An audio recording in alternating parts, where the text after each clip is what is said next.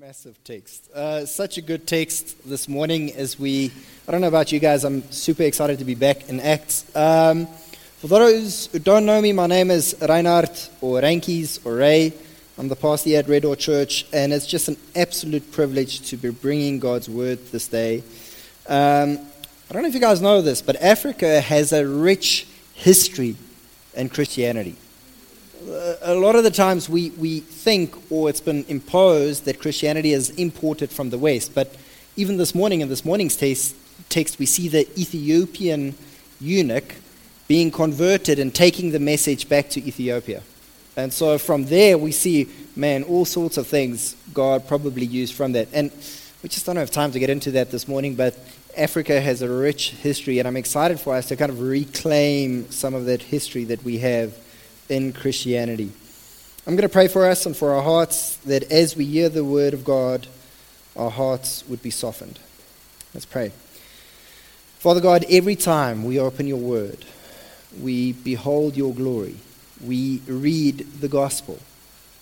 And so I pray this morning that even as we see this right now, that we would submit to your word. I'm even praying for my own heart.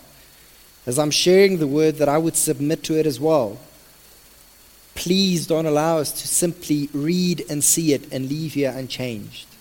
Please, Father, in your mercy, grant us the opportunity to soften our hearts and to have eyes that see and ears that hear. We want this and we need this, not just for our own benefit, but ultimately for your glory, we pray. Amen. The Zondo Commission. The Zondo Commission into state capture, can you guys believe it, has been going on for 3 years. It's costing the South African taxpayer nearly R1 billion already. And it might cost us even more. And the reason for this is because of the extensive reach that is happening with the so-called state capture. Every time something is uncovered, we realize that it leads to something else, and that needs to be investigated. And it makes sense, and this is why the word captured is used. When something is captured, it refers to the totality of that entity, to being completely controlled by something else. And obviously, this can be very dangerous, especially in this instance, where the power of an entity or an entire state is controlled not by the democratic people, but by the highest bidder. However, when we talk about something being captured, it can also be something very positive. Like when our hearts or minds are captured by a grand vision. And ultimately, as we look through history, we see as people have been captured by something, and it's driven them to achieve great things. When it comes to Christianity, however, it's not just a good thing for our hearts to be captured by Christ, but family, it's an absolute necessity. If we are not captured by Christ, then inevitably we will follow or seek something else. And so this morning we want to ask the question, we want to be people that achieve great things for God. We want to be people that are totally captured by Christ. And so the text this morning will show us, and we've got to wrestle with the question, what does this look like? How can I be sure that I have a heart that is captured by Christ? How can I be sure that I have a heart that I don't just say that I believe the good news of Jesus, but it's something that controls the entirety of my life? And so to bring us up to speed of where we are in the book of Acts, we need one of those flashback sequences that they have in the series previously in the book of Acts. Well, previously in the book of Acts, we saw that as Jesus was risen from the dead, he appeared to his disciples and he appeared to the apostles. And he gave them this amazing promise that they will receive power when the Holy Spirit comes upon them, and they will be his witnesses in Jerusalem, Judea, Samaria, and to the ends of the earth. And we saw that happening. We saw that at Pentecost they received the power of the Holy Spirit, and we saw them miraculously testifying to the good news of Jesus. And this set off a chain reaction. The church, the New Testament church, grew exponentially in those first couple of weeks. Many people came to faith. Many people accepted the good news of Jesus. And all of this was happening in the political melting pot of Jerusalem. But there was a bit of a problem. As Christianity was growing, it was pushing against the institutional religion of Judaism. And what we saw is friction was starting to happen time and time again. We saw the apostles clashing with the religious leaders. And all of this led to the boiling point, to the breaking point when Stephen, one of the disciples, was arrested. As Stephen was arrested, he gave this powerful testimony about who and what Jesus is, what he came to do, and how they, the religious leaders, ultimately killed Jesus. This was the match that lit the flame. They were so infuriated that they grabbed Stephen. They dragged him outside of the city and they stoned him. And Stephen became the first martyr of the New Testament church. And on that day, as we come to verse 1, we see that this ignited a great persecution that started against the church of God, or the church of Christ. And even in verse 1, we see that there was this young man seeing the execution happening in Saul, and he approved of everything that was being done. The result of this persecution that was starting to happen in Jerusalem is that a lot of Christians fled. And so they fled to the surrounding areas. The immediate area around them was Judea, but outside of that was non-Jewish territory called Samaria. And a lot of these Christians fled there as well. And what they took with them was the gospel DNA, was the message of the gospel. And so as they went to the surrounding areas, they didn't keep quiet. They started to share the good news of Jesus Christ. And so even though this persecution must have been dreadful, families being separated, a lot of pain being caused, we see that God was using this bad thing, that he was using the persecution to ultimately spread the message of the gospel beyond the borders of Jerusalem. And we read that wherever these people were fleeing to, they were preaching as they went. Now we need to pause here and realize what a momentous occasion is actually happening in the first couple of verses here. We read quickly over those verses that the message of the gospel spread beyond Jerusalem and beyond the Jewish territory to Samaria. But friends, this is a massive moment in the fulfillment of promises made throughout the Bible. It is an immediate fulfillment of what Jesus said was going to happen, that they were going to be witnesses to the other areas and that he's empowering for them.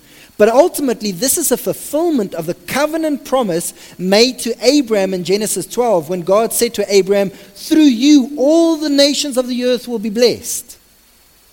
They had no idea how or when this was going to be happening, but at long last, we see this in action. We see that the nations are being blessed through the good news of the gospel.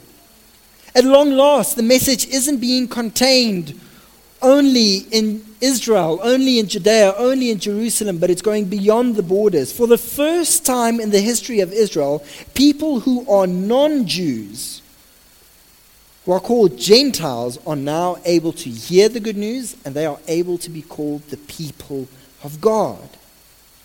This is a massive moment in history. This is a massive moment in the fulfillment of everything that the Old Testament was building up to.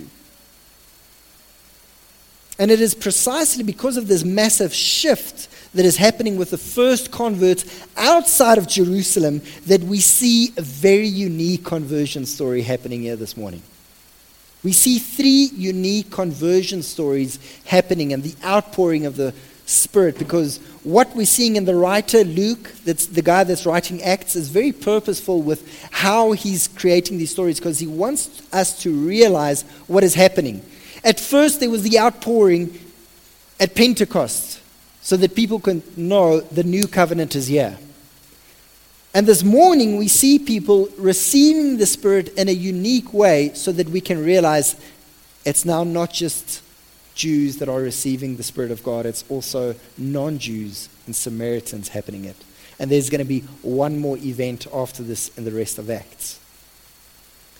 But the uniqueness of this conversion is when people believed the good news of Jesus, they were baptized, but only later when the apostles came and laid hands on them did they receive the Holy Spirit. Now, this can create some confusion. The rest of the New Testament, we see actually the pattern of what happens is normally, as we hear the good news and as we believe that good news and our hearts accept Christ, we receive the Spirit instantaneously and we are regenerated in that moment. Whereas here we see that there's a gap between the two. We see that people believed and they only later received the Spirit. This is to show something else is happening. Something big is happening in this text. But the emphasis this morning, and the emphasis that Luke wants to bring to us, is not necessarily in the uniqueness of the conversion, but more on who experiences true conversion versus not. We see in this morning's passage that Luke arranges stories and people coming to faith in a unique way to ask the question and put the question not only to his readers back then, but also to us today: are you a true believer or not? Do you have faith that is actually able to save you, or do you only merely know about saving faith? And specifically this morning, we're going to chat about the conversion of Simon the magician and the conversion of the Ethiopian eunuch. And so we don't have too much time to dive further into the details of why did they only receive the Spirit once the apostles laid hands on them. And I'm happy to discuss that if you guys have questions about that furthermore afterwards, we can dive into that. But the big point is Luke is just showing that something big is happening here. And there's a shift in the way that we should think about who can be called sons and daughters of God. But let's start with the conversion of Simon the magician. We read in verses 9 to 11 that Simon was a magician or a sorcerer, and he was a pretty good one at that. The text specifically says that people were amazed by him. It says that he himself said that he was great. And that's one way to get people to think you're great. You just keep telling them you are great.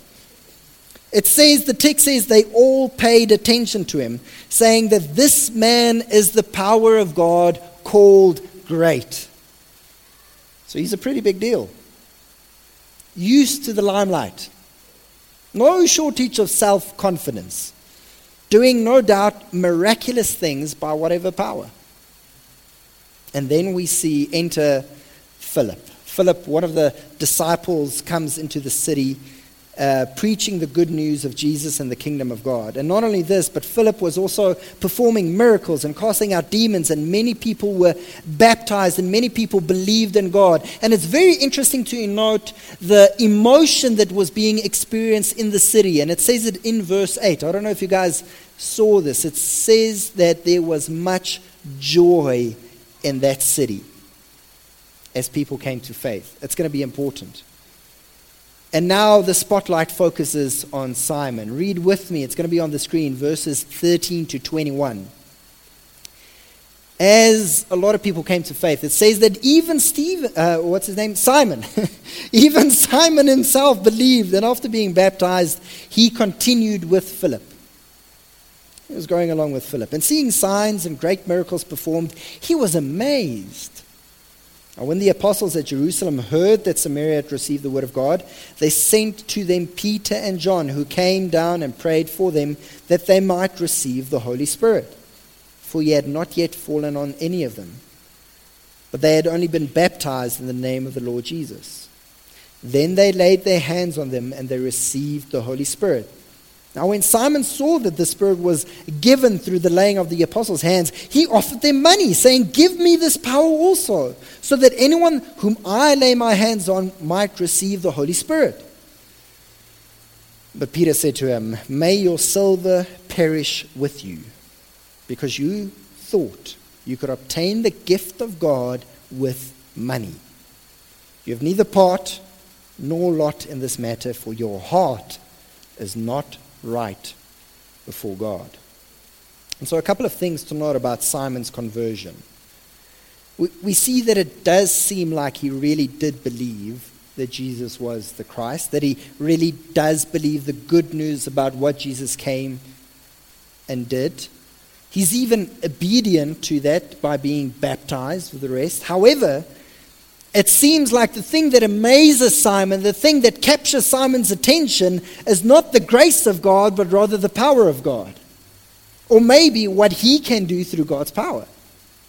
Remember that this is a guy used to doing tricks for profit.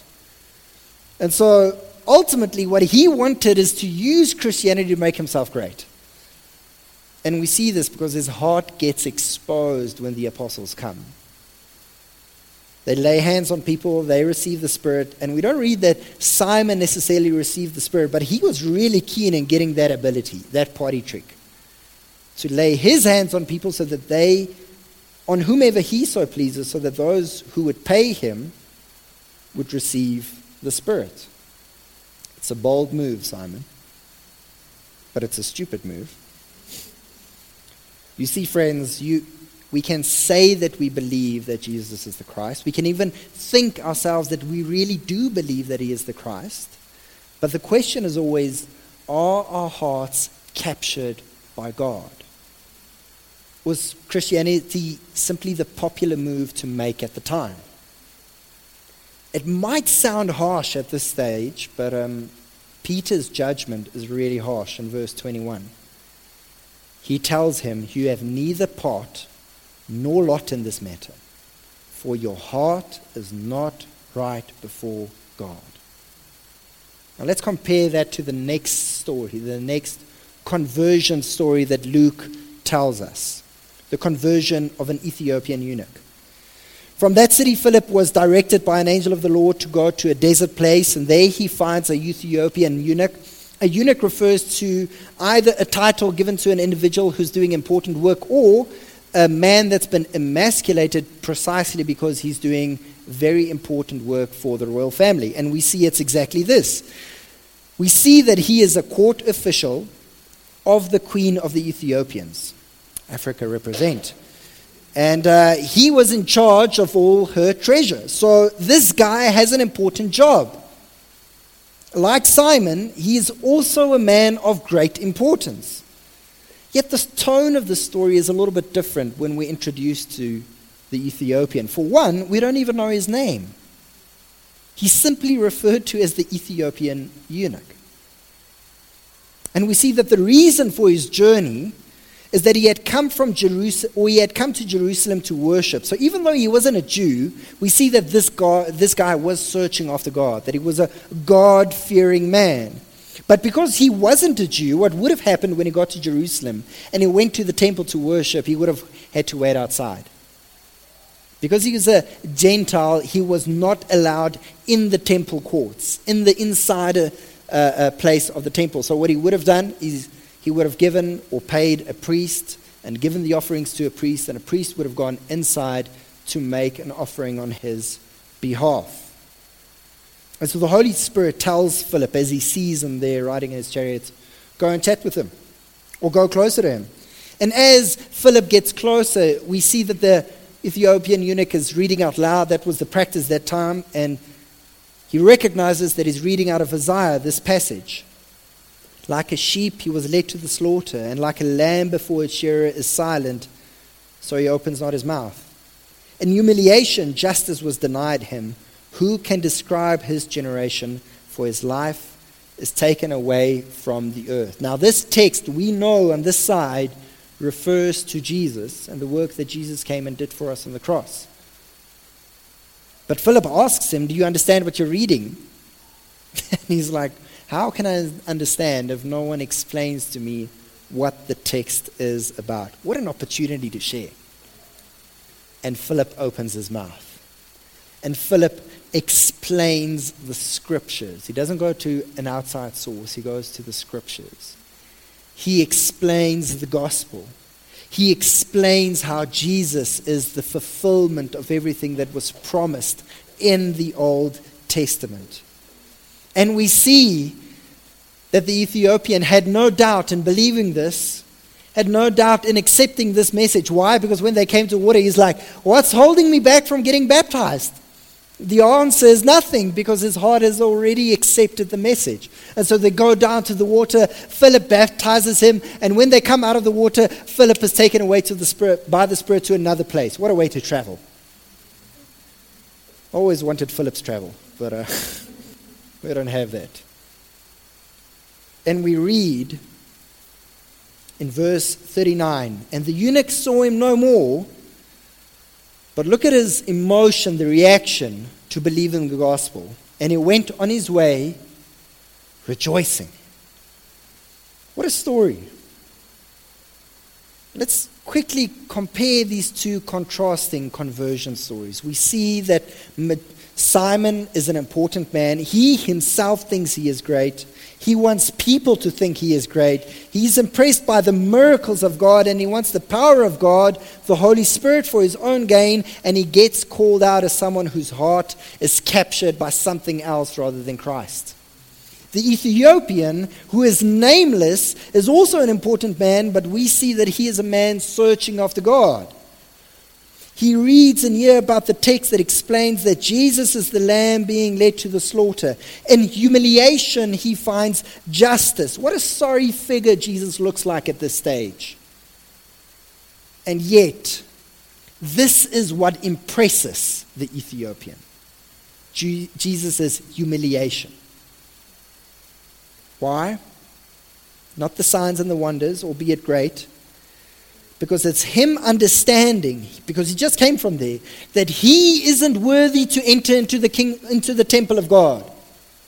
He knows very well that he's not worthy to go into the presence of God, and here he hears the story about the Lamb of God who is sacrificed so that he can now be worthy to enter into the presence of God.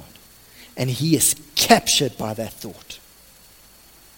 He accepts and believes this good news. But see the heart reaction. He continues on his way rejoicing. Not because of what Christ can do for him, but because of who he now is in Christ. Simon's heart, although he tried to believe and act like a Christian, was ultimately captured by the world, a world that seeks to glorify and enrich itself. Simon's conversion was then not a true conversion. Peter says, you have no lot in this. Whereas the Ethiopian, whose name we don't know, is now known by the Most High God. The Ethiopian's name is now engraved in the palm of God. These are great stories. And they're not just incidental to the greater narrative. Luke is writing because he wants his audience and us today to pay attention and not to miss it. If you're sitting here today and you call yourself a believer or a Christian, the question should be knocking in your mind, as I'm sure it's been knocking in my mind the whole week as I've been wrestling with this text. Am I a true believer? Do I have salvific faith? That is, faith that is able to save me. Do I have faith like the Ethiopian eunuch? Or am I like Simon, who talks the talk but his heart isn't really in it? Well, that's just it, isn't it? It's not a question of how hard or how well you believe, because that's often what we think it is. But rather, is your heart captured by the thought and beauty of Christ? And so we have some pointers in the text to help us. First, it's remarkable to notice the humility with which the Ethiopian came into the story, with which he was presented to us. And so family, that's the first step for anyone. For anyone to receive the gospel, to continually to be plugged into Christ, we need to recognize the humility that we are not the main character in the story. That ultimately this isn't about us, but that we have someone and something greater to live for. There are definitely some people, and I've experienced this, who recognize kind of the logical sense of Christianity, but they're just not ready to accept Christ because they're not ready to give up that position of power. They're just at a stage where they're like, I want to be in the driving seat. And it's difficult for people like that, honestly, to receive the gospel. And this leads us into the second point, what's necessary and what should be there as we want to have true faith. The question is, what impresses you about the story of Jesus? Is it the fact that you have your bus ticket to heaven? You don't have to worry, you've got your fire insurance. Is it the fact that the lifestyle of Christianity makes sense to you? Man, community is good, church is good, I like the songs, that's why I want to be a Christian. I want to be a good person. Is it because you see that in Christianity you have healthy relationships and a healthy marriage and maybe a healthy relationship with your kids, and you're like, man, it makes sense to be a Christian because of that? Is it the fact that you feel special because Jesus just came and died for you, and now you find your worth in that? Now, don't get me wrong, family, all of that is, I think it's all of the above. I think that should be part of all of those things. I think those are the good things that should be part of Christianity, that should excite us about Christianity. But the thing that should excite us the most is the fact that you know you are undeserving of grace. We are sinners, far removed from God. And that's what makes the gospel so attractive.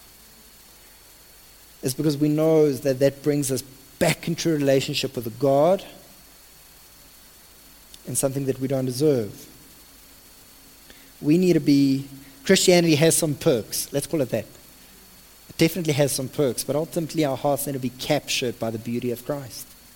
Miracles, signs, and wonders are great gifts from God. He gives it for the church. He gives it as a kickstart to the church. He gives it to edify the church. However, it's not what the church is built on. Nowhere in the Bible do we see that a miracle was ever able to sustain a person's faith. The nation of Israel was constantly in God's presence, constantly seeing miracles, and yet their hearts drifted away from Him. The disciples constantly saw miracles that Jesus was doing, and yet they doubted. And so if we want to build it on those signs, if we want to build our faith on only what we can see and what He can do for us, then we're missing the plot, we're missing the point. Simon saw firsthand who God is, yet his heart wasn't captured. And that's why, family, when miracles and signs happen, we should be wowed. We should be thankful. We should share those stories. But that shouldn't be the stories that excite us the most. As someone comes and testifies, the thing that should excite us, wow, God came through in a miraculous way. That's great, but do you believe the gospel? Once we hear that story, we should clap and rejoice. Well, like someone was brought to life that was everlasting dead. That's the biggest miracle. It should be built on the good news of Jesus Christ.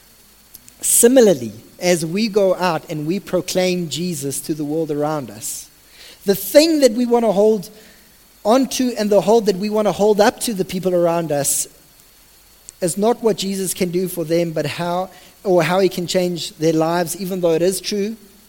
But the main thing that we want to share with the people around them is the grace that He has for undeserving sinners like us.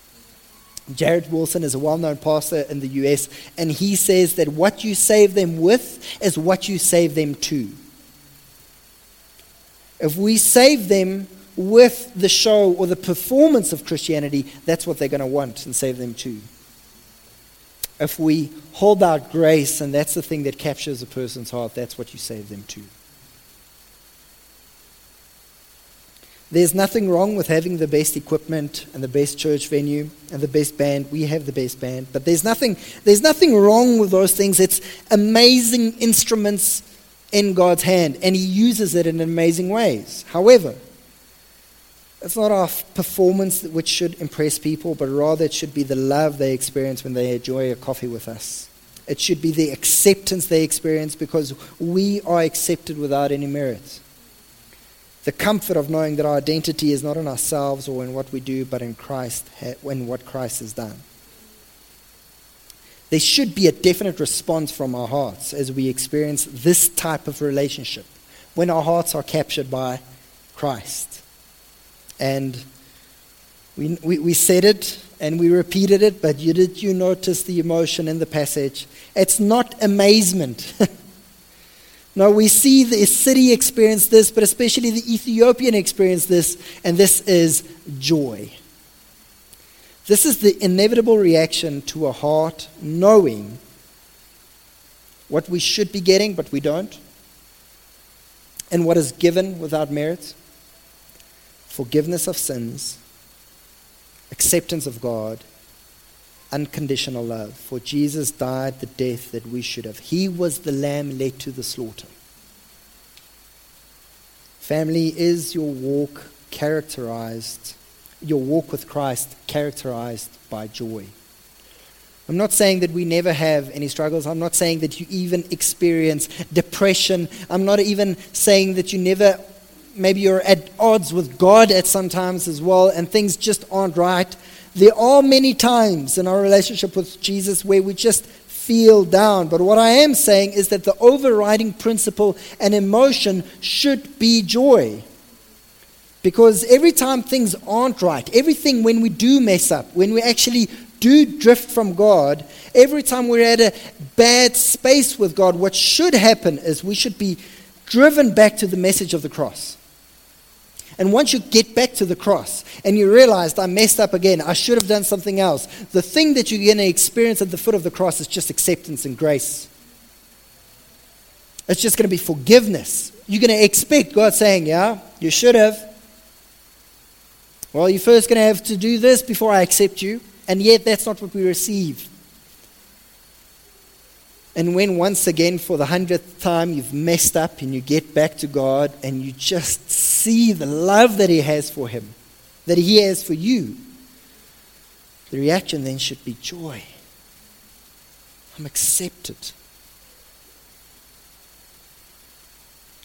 We do struggle to do this often and quickly, but I believe this is what maturity in Jesus means. It's not about how much we actually know about the Bible, those things are good, but how good our theology is, but rather it's the ability about when we mess up, not to crucify ourselves, but rather run to the cross and to believe the message of the gospel and allow that truth to change us so that we live holy, sanctified lives after that.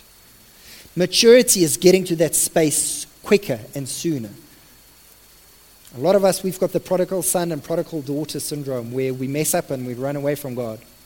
We run away, we realize we're wrong, and we come back. Now that's good. Always need to come back. Maturity is just making that loop smaller. Constantly staying in that space where you hear the gospel proclaimed and where you believe the gospel and when you read about the gospel yourself. And this happens as we live in close proximity with Jesus through His Holy Spirit. Family, this is the work of the Spirit. The Holy Spirit will remind you of this. The Holy Spirit will point you back to the cross. What we need to do is respond to His voice, to learn to recognize His voice sooner, urging us to be captured by the magnificence of Christ. Because, family, if this is not the case, if we are not living with joy in our walk with God, it means that our hearts are captured by something else. It means that we want to live under merit because I want to matter. What are the symptoms of wanting to live through merit? Well, it's guilt and fear and shame. If these are the emotions characterizing your walk with God, it might be the light on your dashboard saying, well, there's a problem. You need to go in for a service. You need to go do business about what you believe about Christ. It might either mean that you've drifted from the faith, drifted from living in close proximity with Jesus, or it might mean that you've actually never truly believed in the first place. However, and we're almost there, there is good news. We even see in Peter's rebuke, he tells Simon, not you're a lost cause, he tells him, repent and believe. Repent and pray for forgiveness. I mean, this is it. If you're sitting here this morning and you feel your heart is cold, you've not really tasted or experienced this joy, there's just constant guilt in your life, there's a constant shame of knowing that you should be doing better, that you're not where you're supposed to be. How's your walk with Christ going? Well, it's not that great. Well, here's the invitation. And it might be for the first or the 100th time, but don't miss the invitation this morning. There is forgiveness in Christ. If you want to crucify yourselves, you're proclaiming that Christ's crucifixion isn't enough. Family, see the beauty of Christ. He wants us, but more than that, He wants our hearts. The difference between a true believer and one who simply believes in Jesus is not in outward appearances, maybe not even in sanctification and holiness, how well or how good your life looks like. The difference is a heart set on God's grace and a heart enjoying that grace every single day. Amen. Father, how beautiful, how magnificent, how astoundingly, overwhelmingly good is the message of the cross, coming to a point where we realize that we're nowhere near good enough, that we're not even allowed inside the temple walls, that we can't get into your presence, and yet, Jesus, what you did was you broke down those walls, you tore the curtain, you paid the price, you gave your blood, so that as we put our trust in you, we are washed clean and we are invited into close proximity with the living God. What a wonderful message. And yet, we have to admit, Lord, that there are times that we drift. There are times that we believe that we can somehow earn this right, or there are times that we even build up those walls ourselves. And so what we desperately need this morning again, Lord, is like the Ethiopian, that we would be clothed in humility, knowing that we can't do anything, that we actually need an outside source and need an outside power. And Father, I pray that like him, we would be able to see the good news clearly, so that every morning, even amidst the world that is really tough, and a time of year that's just really tough, and economically and politically and academically, it's just really tough, we might be people that we can say, well, we've got joy because I know that my sins are forgiven and that I'm free.